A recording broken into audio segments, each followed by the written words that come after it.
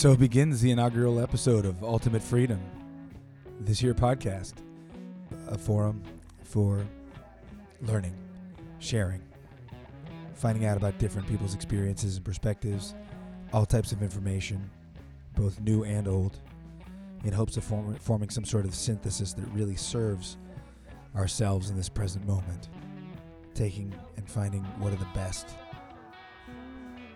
bits of information, the best bits of traditions, and always, like the name says, keeping an eye on respecting the opinions of others and the experiences of others. For we are different facets of that divine crystal, and so our views may differ even though we're all looking at that same one. Or I eat a lot of drugs, I don't know. So back to this podcast. This is my friend Anthony Sirios West. His website is siriosarts.com, SIRIOS arts.com. He's an amazing painter, visual artist, and all around hilarious dude. He's a mystic, painter, poet, librarian, barbarian, pirate, gorilla, kitty cat. And so without further ado, here is myself and my friend Anthony Sirios West.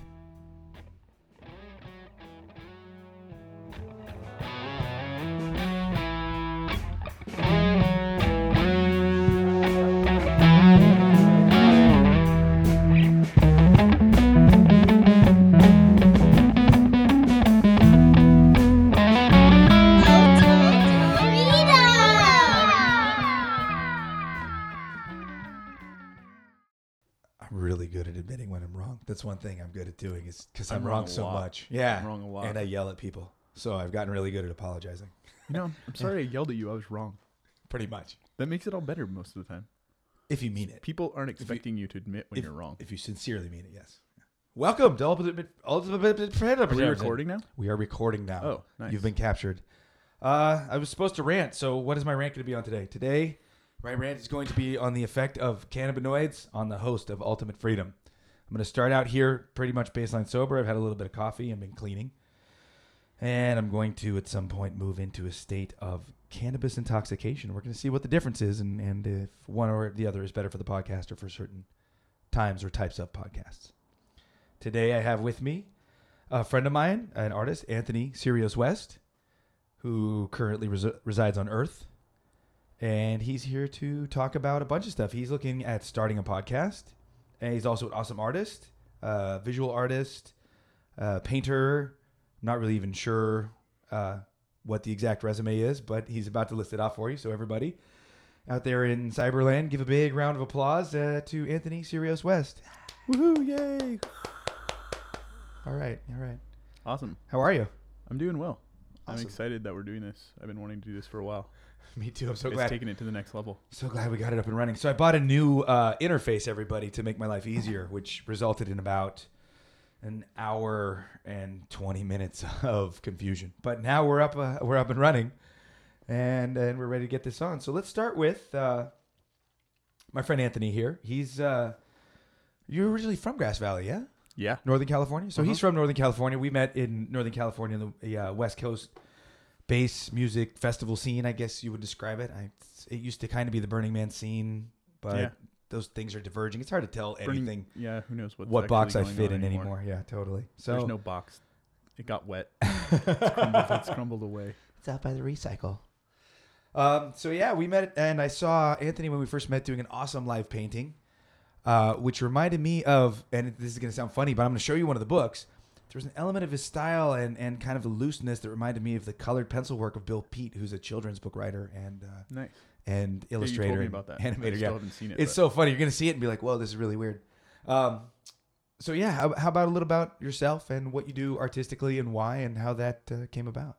All right, let's see. I'm actually in the process of writing an article just like that for a magazine. So, yeah, I've been a painter since I was a child. Started out with my fingers and some paint smearing around. But yeah, it just kind of evolved and did that. And then, of course, was taught meditation at a young age. And then that moved on after high school to going to Burning Man And what was your first year at Burning Man? 2009.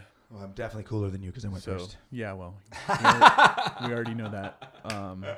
Yeah, there was like 2009. There was like 40,000 people there. I heard Didn't it was. even I sell heard out. it was a good one. Yeah, they didn't even sell out. Oh, really? No, Oh, yeah. it Yeah, hadn't that sold used out to- yet. Yeah. Yeah, That was 2000 and I went that first year it sold out. It was 2011. I think. 2010, I think. Was it 11? It was one of those. Yeah. 10? I mean, 10. I went 10, 12, 14.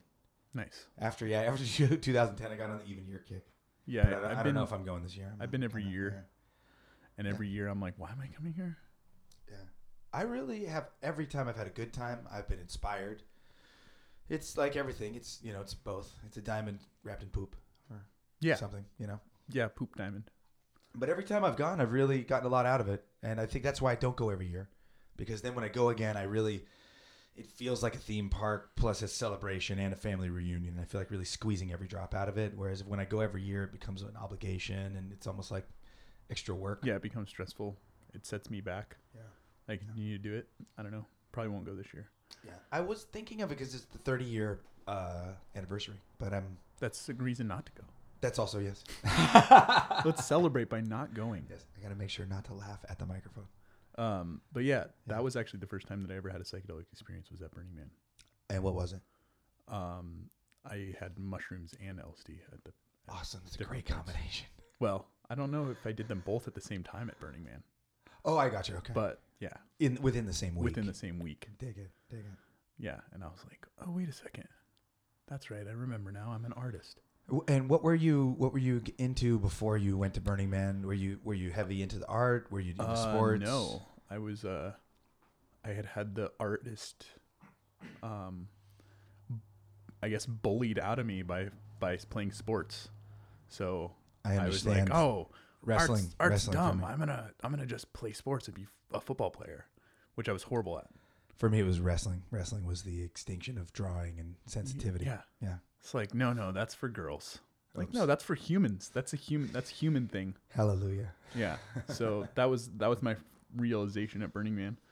I was like, I don't like playing football or beating people up in martial arts class. Yeah. I like Yeah. the spiritual aspects of things a lot more. Well, Let's do some spiritual martial arts and some art. I kind of like beating people up in martial arts class, but only gently. Well, I mean that I totally agree with that, but more on like a balanced. Yes. Well, it You know, depends I on the was- philosophy of your school. I was totally engrossed in the world of like MMA training and gym. I was a gym rat. Yes. And Me too. did lifted weights and went to the like the bars and I support did weightlifting. martial arts. I don't support going to the bars. I totally support weightlifting, but not in the sense of how I was doing it. Yeah. Yeah. It's like I've actually more recently been coming more into balance with that. I guess the old part of me, I'm like, wait, that is still a piece. I need to be doing that. I need to be practicing martial arts. I need to be lifting weights. But now I know how to do it in a healthy way rather than a unhealthy way like I was doing it before. Very much so. And for maintenance, for strength, for physique, but not out of just pure ego drive and rage. Yeah. And the other thing I noticed is the difference in how before I was doing it, now that I'm more mindful and I've been able to cultivate that, it was kind of out of like self-loathing in a way. Like I go into it trying to make myself better because I'm like, oh, I'm not good enough. Yeah. Whereas now I go into it with like an appreciation for myself. Yeah. And it's different. It's totally different. Yes. Yeah. I Going think with mindfulness. A lot of us battle like body dysmorphia. It's not just women and anorexia. It's most Yeah. humans. And for men, a lot of times it's the other thing. 'Cause when I broke my collarbone, I lost a lot of weight. And when I started working out again, I would look in the mirror and I would think I was still really skinny and out of shape. And after about a year and a half, this will date me. This was back when we used to take film to a place and get pictures. And then you bring the pictures and you'd have pictures. There was no computer stuff. And I went and took some pictures from a Fish concert and turned them in. When I got them back, I got them and I had this pro wrestler neck. I had the traps that were like this, like the giant triangles. And I looked like a football player or like a little miniature fullback. I looked like, Barry Sanders or something. I just lost it, but I couldn't see it in the mirror until I saw that picture. Yeah. And then once I saw the picture, all of a sudden I could see what I actually looked like. So I understand that. And I realized at that point the same thing. I had been going to the gym out of a feeling of lack inside of myself that I just had to finally continue to explore and extinguish by accepting and integrating it.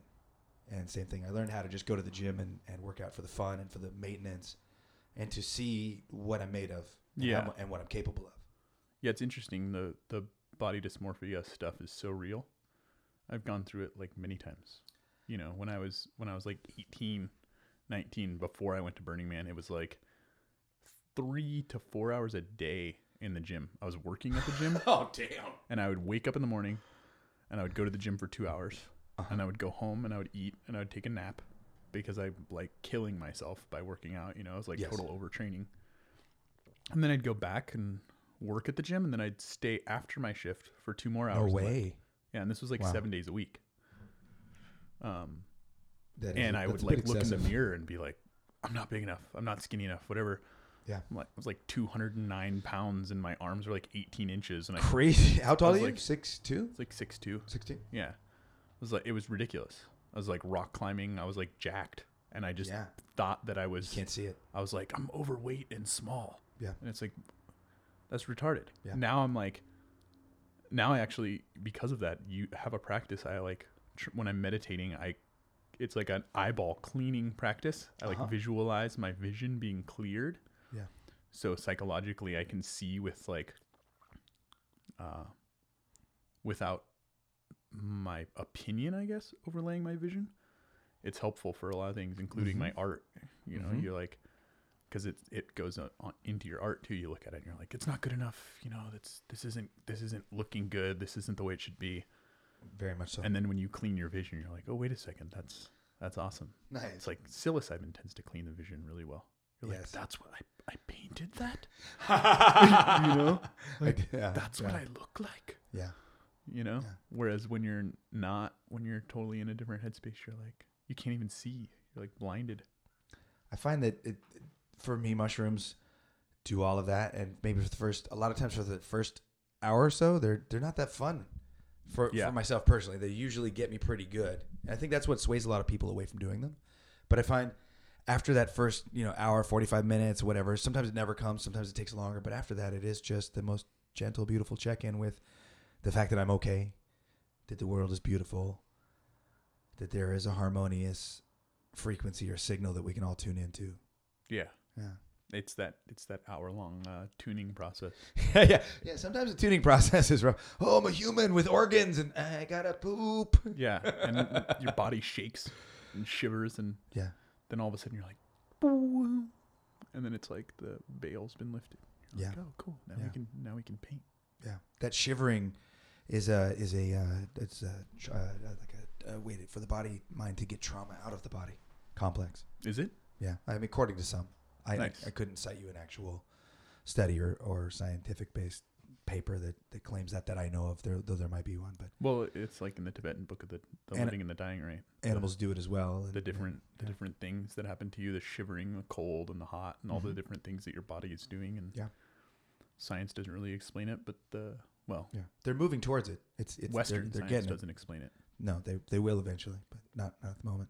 I just got Tim Leary and Ram Dass's not a first printing, but a fairly early original copy of their book, The Psychedelic Experience. Oh yeah. Which is a slightly translated, westernized version. Yeah. I'd love to do a hosted reading of that sometime. Well, it's like they wrote it as a guide, right? Yes. Yeah. It's awesome, dude.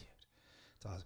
One of my favorite books by Timothy Leary is called Psychedelic Prayers, though, and it's these little couple-line poems that he's, a small book, about 100, 200 pages of just little poems he wrote that are just some of the most succinct and subtly beautiful poems I've ever read.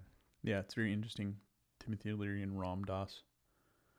It's like, imagine what the Western world would be like without those two dudes. Right? The twin pillars. Yeah. And they come at it from both the opposite directions, and very much they so. meet in the middle. Yes. It's a trip. Yeah, very much literally. So Burning Man, you're flying through the spirit world, Yeah. and you reconnect to your art, and so you just started pencil drawing again, or did you start building? Was there something there that really that you saw that put you over the top as to what you were going to start doing again? No, it's been a really interesting journey, actually. So,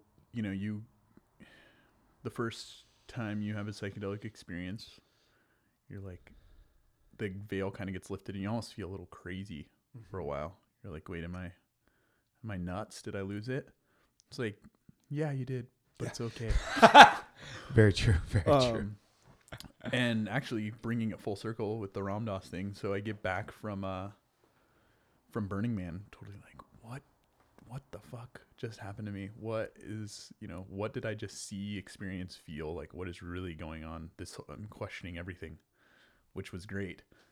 And then my best friend at the time, his mom, I walk into their house and she looks at me, she goes, "How was Burning Man?" And I was just like, it was interesting. And she goes, "I think I have something for you and I think it'll really help you."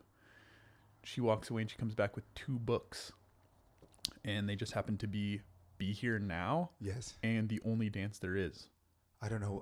What is that? Only Dance There Is by Ram Dass as well. Oh, okay. Excellent. And that one's amazing. Yeah. Is it similar format or is it just a more conventional? It's not as out there format. Gotcha. Okay.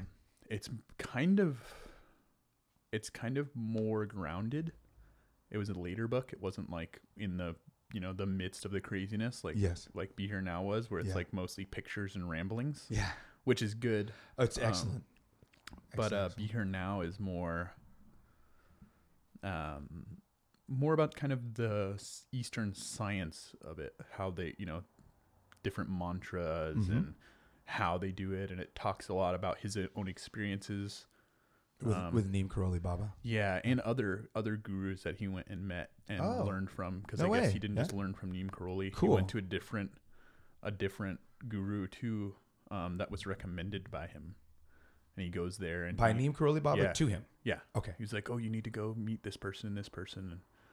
And there was one experience he talked about in it where he meditated in this like dungeon. Yeah, and he said he was in the dungeon basically and repeating a mantra for like days.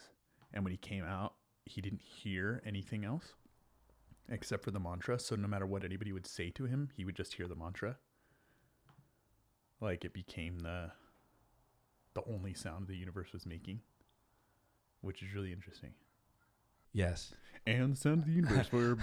I totally understand what you're saying in that... it happened just when my friend Chad came, who did that, and we played music together. And we were maybe a little irresponsible and spent the last 4 days sleeping 3 or 4 hours a night just because we were having these musical moments.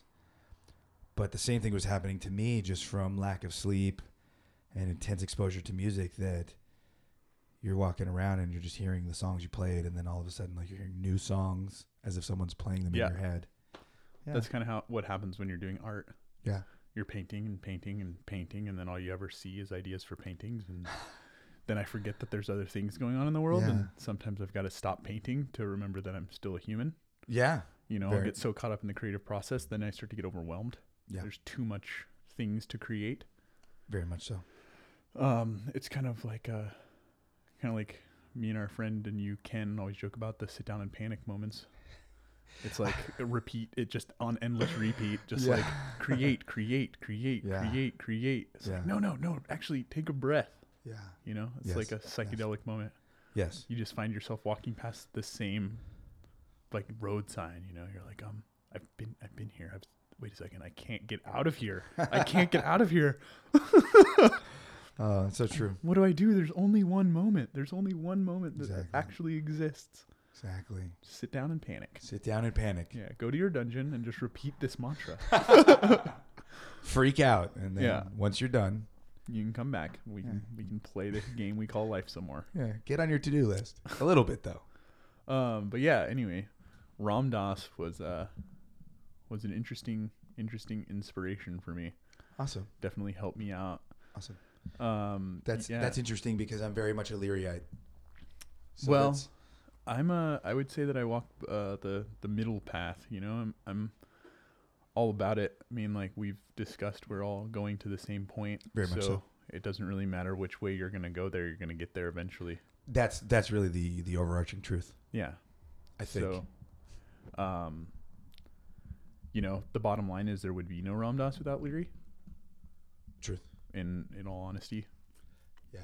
Well, that's one of the things that really I'm just so amazed by Timothy Leary, because beyond the psychedelic renaissance that he definitely helped spark, you know, a lot of people try to get on him for being irresponsible or whatnot, but compared to what was going on, he was far more responsible to get everybody, you know, the youth high.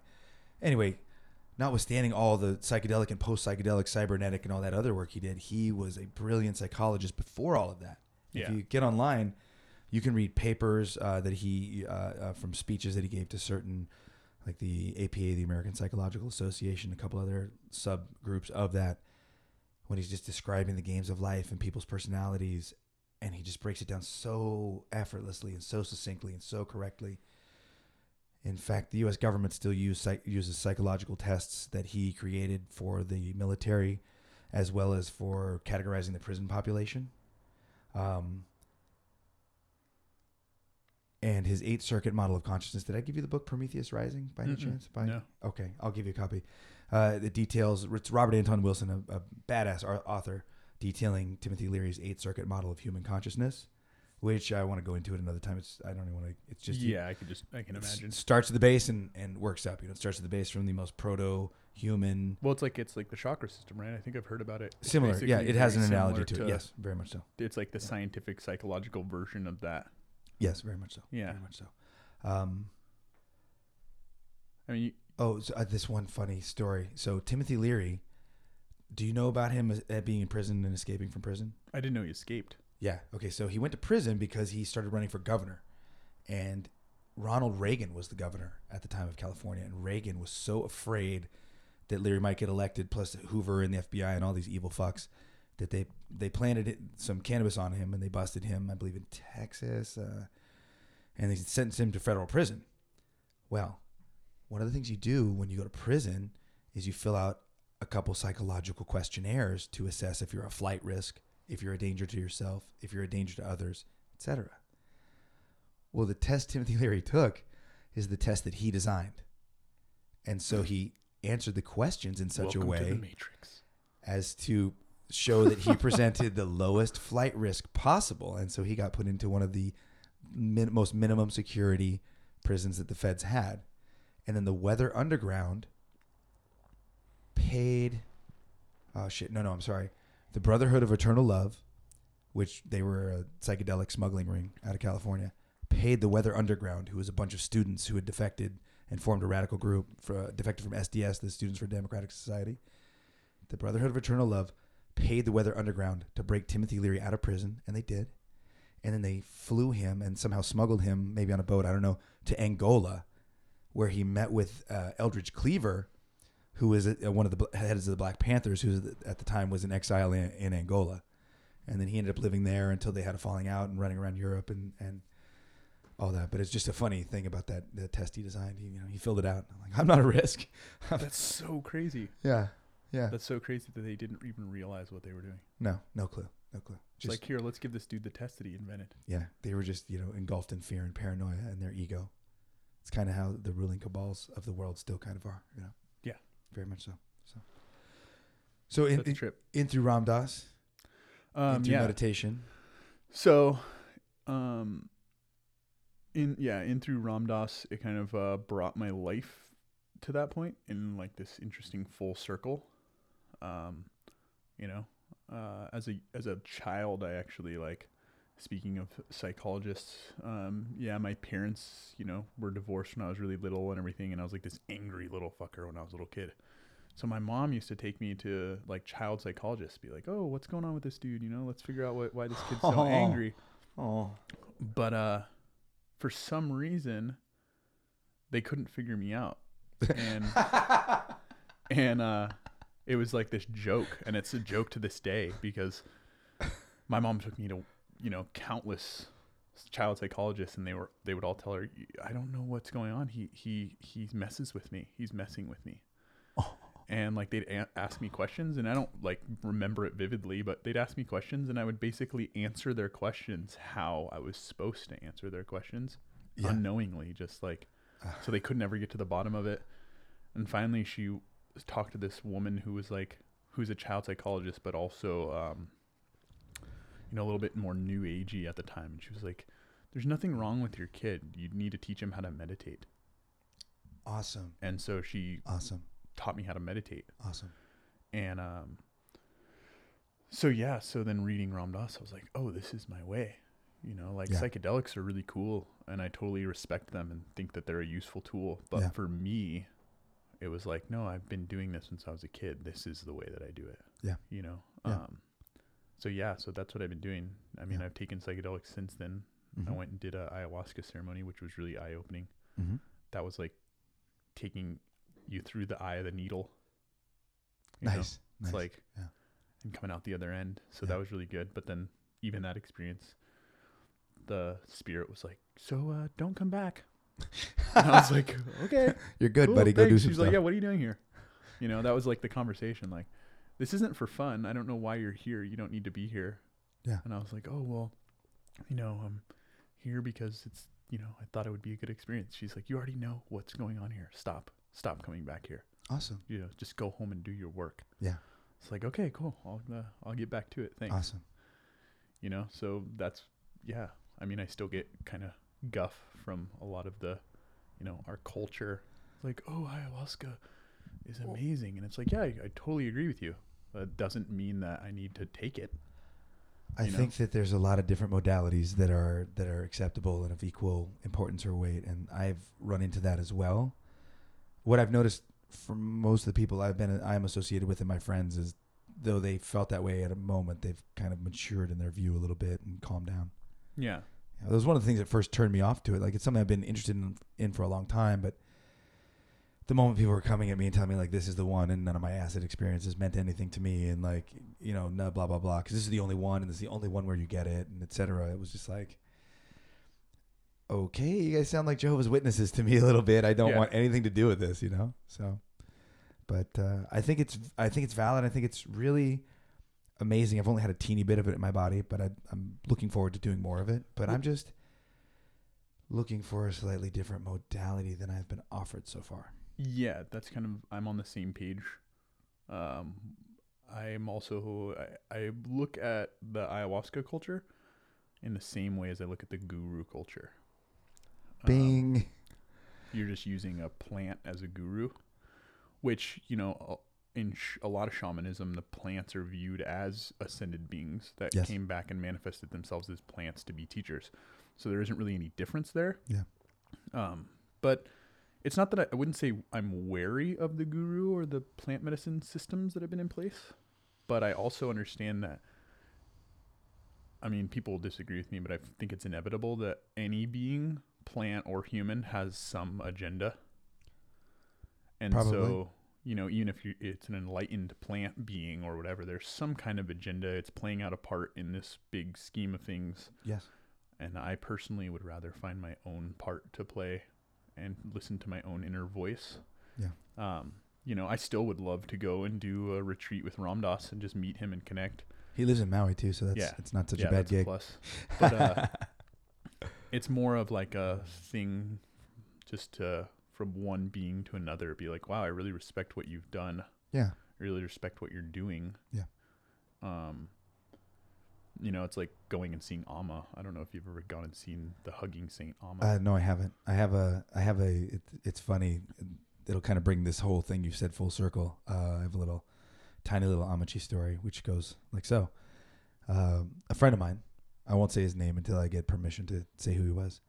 He went to go, back up. 20, Reverse. God damn, I'm old, man. 17 years ago or something, like a really long time. Back prehistory, 20th century. I got wind of the Amma thing, and I was like, oh, interesting. And I had this, one of my friends who's kind of just somebody I bounced ideas off of. He was another probably 10 years older than me and more well-traveled. And so anytime any kind of like psychedelic, spiritual, whatever stuff came up, I would bounce stuff around him. So I go and I skate over to his house. I'm like, hey brother, what do you think of this Amachi thing? Because all my friends are wanting me to go and it seems cool. I'm like, what's the deal? So he says, well, I used to live at her ashram in India. I'm like, no way. Nice. And he shows me some pictures and him with her and like the whole deal. I'm like, wow, crazy. And he's like, yeah. So I was there for a little while, almost a year. And at that point, I made my decision. I'm going to live there forever, and I'm going to be one of her disciples and devotees and help her with all the stuff and blah, blah, blah, blah, blah. And so I tell my superior what's going on. And the next day, Amma comes and gets me in the morning. And she's like, hey, come with me. Let's go for a walk. And so I go for a walk with her. And this is not me again. My friend is telling me the story. Okay. And she turns to him while they're walking along the little path, and she says, why are you here? And he looks at her really confused and gets kind of upset, and she says, you don't belong here. And he says, what do you mean? And he's almost about to start crying. And she said, everyone who's here is sick, and the sicker they are, the closer they are to me so that I can help them. And you're okay, so you have to go and make space for somebody who's not. And he said, okay. And he packed up his stuff and left. And so he told me that story. And I was like, oh, awesome, dude. I'm not going to go stand in a line for 4 hours to do anything. Like, I'm cool. And I went and I skated on the beach instead. And that's... Which does not detract from it. If your trip is that, like, then go on your for trip. it. Go have fun. Because my friends who went and they waited, 4 or 5 hours in line with their token. And they got to hug her and leave. It's really interesting that you say that because I experience things in a totally different way. Mm-hmm. It's just kind of the way that my life works, and so I just embrace it. Mm-hmm. My ex-girlfriend her parents are Amma devotees. Uh-huh. And of course, when I was with her, we have to go see Amma, right? So I'm like, okay, I'll go see Amma. It's an experience. I'm on my way there. I'm not going to stop. I'm like, you're going, I'm going with you. This is happening, so let's go see Amma. Yes. And I hear the whole time, it could take 8 hours, like sitting in. I'm going to wait 8 hours in a room to go have this woman give me a hug. Yeah. Like my grandma used to give me hugs all the time. I didn't even have to wait. It's the same. It's like the same thought for me. Let's just hug each other. Yeah. So I'm like, we get there and somehow we end up like getting bumped to the front of the line. Oh, nice. Yeah. Nice. Weird. VIP. Yeah. Hey, you're here kind of vibe, like boom, boom, boom, boom, boom, up to the front. And we go up there and I kneel down and she's looking at me and she like reaches over and like there's this little like I don't know what she's doing. There's like this mud stuff that she plops on people's third eyes every once in a while. Gotcha. Never met Amma before. And like go up and kneel down. And she like gives me one and like gives me a hug. And I looked at her and I'm like I look behind me and I see all these people. And it's that same vibe that you're saying. They looked sick. Yeah. And I just was like, I'm not sick. Yeah. And it's like I could see that she was this grandmother energy, just like ayahuasca. Yeah. That was healing people with her hug and her love, just like ayahuasca. Ayahuasca is doing it in a different way. Yes. And I just gave her a hug, and it felt like I was hugging my grandmother. Yeah. And then I was on my way. Yeah. And I was just like, and I definitely felt different, but I felt like I was hanging out with my grandma. Yeah. The rest of the day. Yeah. And so it's just one of those things. It's like, I'm not, I guess it's the same thing. Yeah. And I don't mean to say that it's just a to each his reach thing. You know what I mean? Like that was that was her words through my friend who knows, what was actually said, whatnot. But I think most people really are feeling a lack. I mean, most people I look around, they are feeling some sort of sadness or emptiness. And while I'd say I'm far from perfect, I've just been lucky enough in being an only child and spending a lot of time in nature and in doing a lot of psychedelics by myself, I've just gone down and looked into the hole. If you keep going down and you keep going down and you keep going down, you come to a point where you gain a knowledge and acceptance of yourself. And what you see at the very center of yourself is the seed of all creation. And then you realize that there's an eternal spring inside of yourself. And then your need to seek outside of yourself kind of it is no longer a need at that point, and you can begin to decide what things harmonize or resonate with you. And I see a lot of people not feeling like that. See a lot of people feeling lost and not knowing what their life is about, not knowing what they want to create. And so I understand those modalities built to help people, and there definitely need to be more of them. So I'm not in any way trying to diss any of that. Yeah. I'm just cool, man. I don't need to sit in line. I'll go on a bike ride and be like, oh, oak tree. Well, yeah, and that's the realization that I was having is like, okay, so, I spent how many hours to drive down here? Mm-hmm. How many hours to, I still waited an hour and a half to 2 hours to see her, even though it was like bumped to the front of the line. Yes. And then, and then I spent how many more hours, like 5 more hours in the car because I hit Bay Area traffic trying to get home. Yeah. It's like, so I just spent a day to go give this woman a hug. I could have been at home creating something that inspires more people. Very much so. And that's like why I create the art. It's like, okay, so what's the best way to use my time that makes me the happiest? Yes. That also is healing people that may or may not be sick. Yes. It's like, yes. It's like, you're like bringing an image into being that, that is embedded with like experiences that you've had, meditations that you've undergone, changes in your life. You're making little signposts for people. Yeah. Hey, exactly. this way, guys. This way. It's like, oh, I've been there before. I've Yes. seen that. And it's like, it's always the best feeling to have that validation for sure. yeah. Just to look and be like, oh, good. Oh, good. Oh, good. Oh, good. It happened to someone else. If I'm crazy, I'm at least equally as crazy as that dude. Awesome. Yeah. And I actually find more of that happening when I meditate rather than when I do psychedelics. So that's basically for me why I don't really do them anymore. It's because I cultivate more vision and more inspiration through meditation and everyday life than anything else. So it's really interesting. Some people are doing their other thing, like Alex Gray loves the psychedelic realm. And I love to get high. There. I really do. My main problem is I'm doing so many things that I just months keep passing. I keep not getting high. Yeah. Which is a bummer. That's almost in a natural progression too. You start a podcast, you start a band. I'm going to keep getting high. Going to just keep getting high. Enjoy Eventually, once I can talk to my people and schedule out a free. I really wish there was 1 hour at LSD, or even 1 hour mushrooms, whatever. 1 hour anything. 1 hour mushrooms. Just 1 hour. Like DMT is cool, but it's like 10 minutes. It's like, woo, not really. You know what I mean? It's like watching a music video. I've never about the source of everything. I've never done it. It's fun. Yeah, ayahuasca told me not to do it. Oh, yeah. Interesting. So yeah, I'll listen. That happens to me too. I haven't eaten mammals for this is my 21st year of not eating mammals because I was in my kitchen on Sepulveda Boulevard, super high on mushrooms, and I heard a voice above me, like literally above me in my apartment where nobody was, right behind my head in my kitchen, yell at me not to eat mammals until the store doesn't work. And I just looked around. I was like, well, okay, disembodied voice, no problem. Good job. I'll try it and see what happens. And it's such clear advice. Well, don't eat mammals until the store doesn't work. And it's like, this isn't a cement thing. If the store stops working, please eat mammals. But get you some food, right buddy. Now, you don't have to do that. Exactly. Yeah. And it was something I probably was just a concretization of my thought processes because I was just going through dealing with the pain and suffering that higher order mammals have been enduring and the way they're slaughtered and the way they're kept and so I think it was partly that too, but I decided not to question or think or even try to prove or whatnot and just follow the advice for a minute, see what happened. I started pooping better, I started feeling better, I started having more energy, I started feeling even lighter, and I was just like, all right, cool. Yeah. And then one time I was, just eating and told somebody that story, like, what about chickens? I was like, holy shit. I don't know. I got to go figure it out. And so I did a bunch of mushrooms. And at some point I was like, what about chickens? And the mushroom that, I was looking at this field of mushroom beings cavorting around and making all these, visual pun jokes about their manifestations and changing and morphing. And one of them looked at me and said, make sure you say thanks to every chicken.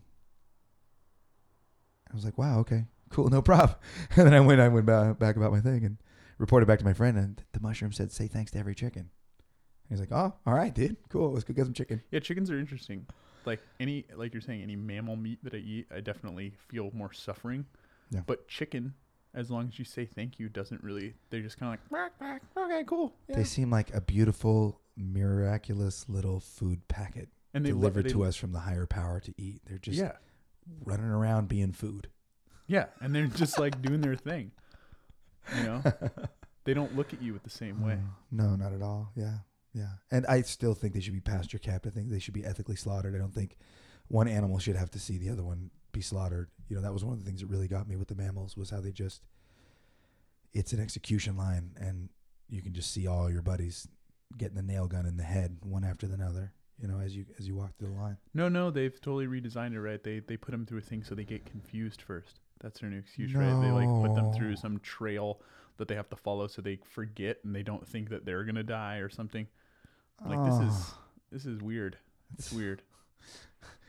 We've come up with a solution. We're gonna fuck with you. We're gonna before we kill you. I need you to turn around 10 times before we bolt you in the head. Yeah. So, we're off on the meat tangent. Yeah. Where were we? Psychedelics are good, but you don't have to use them. You do need to come up with some sort of way to get a grip upon or learn to defuse your ego. And Burning Man's okay sometimes. I think that's working out's okay sometimes, as long as once again you have the proper attitude and mindset. Yeah. And so back to your art. You came back from Burning Man. You got these 2 books. Yeah. And what was the next progression into you getting back into painting? Yeah, let me think. I haven't thought about this in so long. I've just been in the flow. I haven't really looked back on how it happened. Yeah, I guess I was in Chico. I remember now. So I was in Chico. I was driving back from Chico actually.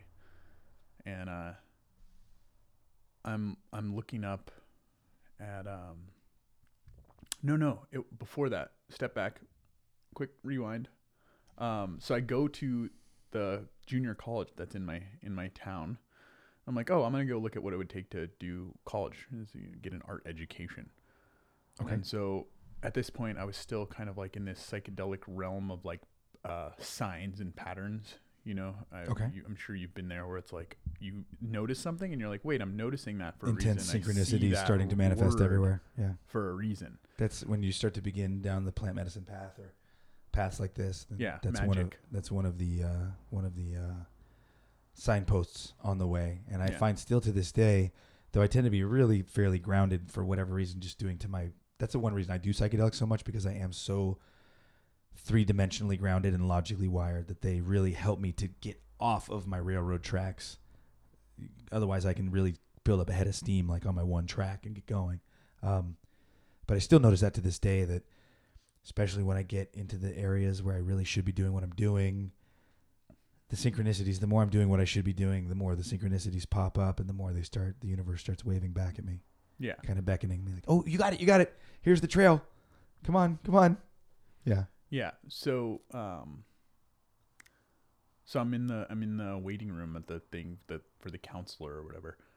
And, I'm like sitting there and looking at this bookshelf, which is, I don't know if it was the syllabus for all these schools or, the course catalogs. Okay. And, one of them pops up at me and it says Colorado State. And I'm like, Colorado State. Oh, wow. Okay. I'm like, okay, cool. Colorado State. And I look at it, I pull it out, and I didn't even look through the book. I just looked at it and I held it. And as soon as I held it, I was like, okay, that's what I was here for. And I just put it back on the thing and I just left. And called up my mom and I was like, hey, I want to go to Colorado State. And she's like, why? And I was like, I just do. That's where I want to go. And she's like, okay. You were still in high school or you just graduated? I'd been graduated. I was like 20 at the time. Okay, there we go. I'm like, I want to go to Colorado State and do art. She's like, oh, okay. I want to go for illustration is what I said I wanted to do. And apparently they have a pretty good illustration program. Cool. I was like, yeah. So that's what I want to do. And then I was in Chico like 2 weeks later. And, it's expensive to move out to Colorado and do all the thing. And so I'm driving back from Chico after hanging out with some of my friends that I had met at Burning Man. And I look up at a sign and it says your art education starts here. And it's like Butte College. And I was like, could it be any clearer? Like, here's a huge billboard that I'm like, I'm on the road. And then I look up and it's like, oh yeah, that's by the awesome. way. I went to the Fire Academy at Butte College. Yeah? Yeah. So I alumnus, hold on, fist bump. Alumnus of Butte College. How funny. So I go there, but I was living in Chico. Uh-huh. And I was just like, I don't want to go all the way out because it's weird. The campus is like 30 minutes from Chico or something weird. Oh, okay, yeah. So I was like, I don't want to drive that far every day. I'll just go to the Chico campus that's in Chico. Yeah. But they don't have any art classes. Oh. So what's weird is I took a philosophy class, an English class, a nutrition class, and an anthropology, magic, witchcraft, and religion class. That's awesome. Those are all good. Yeah. And little did I know that that was actually more geared towards my art than art classes would have been. Yeah, very much so. I took these classes. Everything went really well in the philosophy and the anthropology class. You know, basically you're learning about shamanism and the magic, witchcraft, and religion, and then you're learning about Eastern religion in the philosophy of Eastern religions class. Yes. And did really well in those. Did really well in the nutrition class too, but I kept getting in arguments with the teacher because they're teaching us out of a book that's not telling the truth. Older nutrition information that's not really pertinent making anymore. People unhealthy. Ouch. But we won't get into that right now. And then English class. I'm a way better talker than I am writer, so I got a B in that class. I got A's in everything else, but I got a B in that class. So anyway, I do that, and then I'm like, okay, you know, I'm kind of tired of Chico. You know, it's not really interesting. There's a lot of drinking that goes on. It wasn't really my vibe anymore. It's a party central school. Yeah. For sure. So I was like, all right, I'm going to party centered. I'm going to leave. I ended up moving in with my girlfriend in Portland. That didn't last very long. Portland's weird. Came back to California. I couldn't do the amount of clouds. The cloud cover would just do me in. I don't even know what it was. I was like, yeah, you know, I was super into the girl too. And I was just like, I can't live here. It's like, this is not my place, you know? Yeah. So I left, and came back, and then stayed in Nevada City for a long time. Became a bartender, made bunches of money, and then ended up moving out to Colorado. Oh, you ended up going to Colorado anyway? Colorado. Well, it's for the school my or for best friend. Okay. His little brother was playing football, so me and my best friend played football together. Well, I stood on the sideline. He played football. And his little brother was playing football. He's like 2 years younger than us, and his brother was like this phenomenal football player, like all-star, crazy football player. Gotcha. They won the section championships. My team that I was on won the section championships, so it was kind of cool. We had like the bonding experience. You know, we got these fancy rings or whatever. Yeah. So his brother gets a full ride scholarship to Colorado State. Oh, very nice. When I found that out, I was like, hey, you know, let's move out with your brother. Let's move out to Colorado. And he was down. Support team. Yeah, he was down. So we moved out to Colorado and like found an apartment out there, and we're living out there. And that ended up being weird too. I never ended up going to school in Colorado, even though I learned a lot in Colorado. It was the first place that I ever live painted. Oh, really? Yeah, I was just getting in at the time to making clothing. That's right, because you sew and making you make stuff. I forgot. And so I started making clothing for go-go dancers. Awesome. For shows, and I would dress like the Mad Hatter and dance on stage as the Mad Hatter at shows. It was crazy. Nice. Yeah. So I did that, and then I was live painting, and then decided to leave that place. It was another drinking, partying college town. And I came Colorado home. State too. Yeah. Crazy. Yeah. It reminded me a lot of Chico, actually, except the football team's better. I don't even think, does Chico even have a football team? Butte does, but Chico State doesn't. I'm not sure. I was a firefighter. I was only going fighting fires, putting out fires. Yeah. Well, I go into the bars in Chico on my days off and meeting girls and telling them I was a firefighter. Yeah. Awesome. Which is that awesome. Works. Yeah. Yeah. It was awesome. Okay. We're going to break for 1 second. Nobody out there is going to really know the difference though. And break.